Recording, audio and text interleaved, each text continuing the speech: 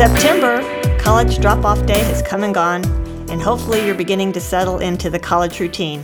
And it's time to launch Season 3 of Safe T. I'm sure you're wondering who belongs to this strange voice you're hearing on the podcast. Well, let me introduce myself. I'm Angie Feige, Rachel's mom and founder of this podcast and our live program, Rachel's First Week. I thought we'd open Season 3 with a bit of a twist. This episode is dedicated to parents, grandparents, or whoever is responsible for getting you off to college. You see, these parental figures have skin in the game, and it's really hard for parents, especially parents of first-time freshmen, to know all the ins and outs of getting a kid out the door and off to college. So we're going to open this season talking about a few things your folks and you may not have thought of. Okay, moms, dads, grandparents, or any responsible party, as your son or daughter is beginning to feel the wind under their wings and get that first taste of freedom, what have you done to prepare if the unthinkable happens? What if your son or daughter has a serious injury or a medical emergency? How will you be notified? What kind of information can healthcare providers share with you? Do you know what medical resources are available close to campus in the hours they're open? Or what if your kid comes across another student who is injured or is having a medical emergency? How can you help your student be prepared to handle an issue they likely have never encountered before?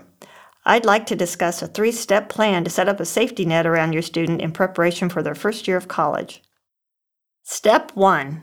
Set up the emergency SOS feature on your student's smartphone. Did you know that your student's smartphone has software preloaded or available for download that allows first responders and medical personnel to find out critical healthcare information in the event your student is incapacitated or otherwise unable to provide that information? This information is accessed without unlocking the phone, so no other private information will be available, only the life-saving health information on the emergency SOS application, such as medical conditions, medications, and allergies.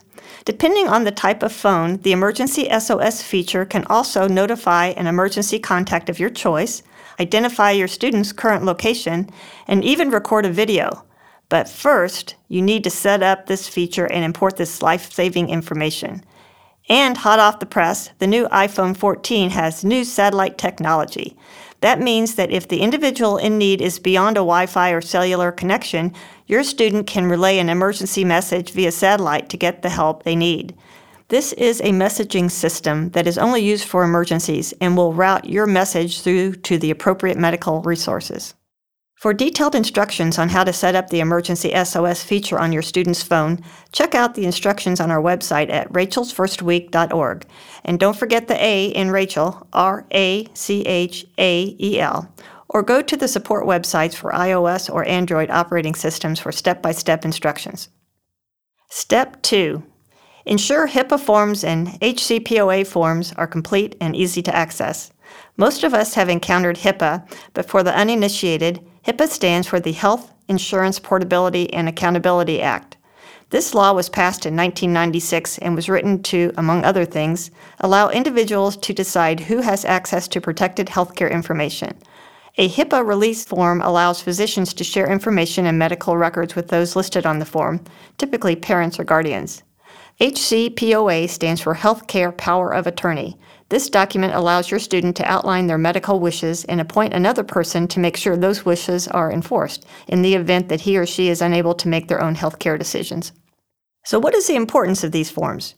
Remember that even though you may be footing the bill for college, your student who is over the age of 18 is considered by law to be an adult and can determine what personal healthcare information is shared with you.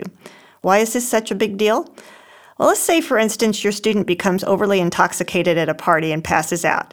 EMS is called in and he or she is taken to the local hospital. Once there, they wake up and plead, "Please don't tell my mom and dad." The hospital legally cannot notify the parents of the details of their student's condition unless a HIPAA release form is signed by your student.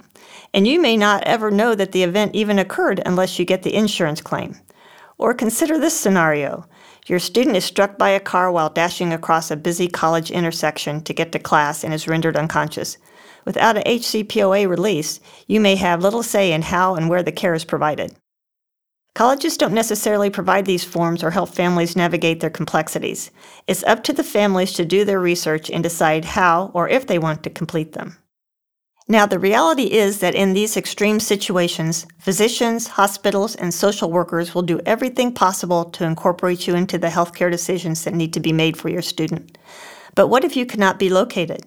Or what if you live across the country from where your student is attending college? Without tending to these details that include a signed and easily accessed HIPAA and HCPOA form, what ensues may be contrary to your wishes. Step 3. Encourage your student to be an actor, not a bystander. Regardless of your candor and words of wisdom, and no matter how hard your student works to avoid dangerous situations, he or she will encounter things in college that they have never seen before, and it is likely that they will be in a position to save a life sometime during their college career. Rather than trying to cover every possible scenario and permutation, it's best to keep it simple. Be familiar with medical amnesty laws at the college your student attends, and make sure your student is as well. We have a podcast devoted to the Indiana Lifeline Law and how it was used to save a life. You can listen to that podcast on Season 1, Podcast 4, Medical Amnesty Laws Save Lives. When having these discussions with your student, it is important that whenever possible, remind them to use the phone of the person in need to notify first responders via the emergency SOS system. Now let me say that again. It is important to activate 911 by using the phone of the victim to activate the emergency SOS feature. Why? This not only activates the 911 system, it also identifies the real-time location of the caller and notifies the emergency contacts of that individual. Rather than going through the process of activating 911 via the emergency SOS for all the different operating systems used by the various smartphones, as I previously mentioned, check out the instructions on our website at rachelsfirstweek.org, or go to the support websites for iOS or Android operating systems for step-by-step instructions. Lastly, encourage your student to act if he or she sees a person passed out at a party, falls, or is otherwise in need, and call 911 immediately. I want to stress that the decision to call 911 will be incredibly hard for your student, and you need to acknowledge that to your student. There is the fear of overreacting and peer pressure not to get the authorities involved. Discuss this important act of courage with your student before they struggle making that decision in a time of crisis, and share with them examples of how everyday students have become unwitting heroes by doing the right thing when making the right decision seems so difficult. Stories make lasting impressions, and each of our podcasts share one of these stories. Speaking of stories, I want to share with you our Safe T podcast lineup for Season 3. We will be discussing topics such as mental health and the new 988 system, things to think about before traveling abroad, marijuana versus alcohol, living off campus and how to prepare for mass shooters. I hope you'll stay tuned. We'd love to hear your feedback and/or share your story. One final thought. Talking safety with your student is difficult. It's not sexy or eye-catching. It often comes across preachy. Share stories with your kids and ask them how they would respond. You can't make it through life without encountering some degree of risk. As parents who have lost children out of the natural order of life, I encourage you to check out the College Safety Coalition. Each of the moms in the coalition have a different story, but we are all passionately united in our desire to make the college experience the best experience of your son or daughter's young lives. Check us out at collegesafetycoalition.net.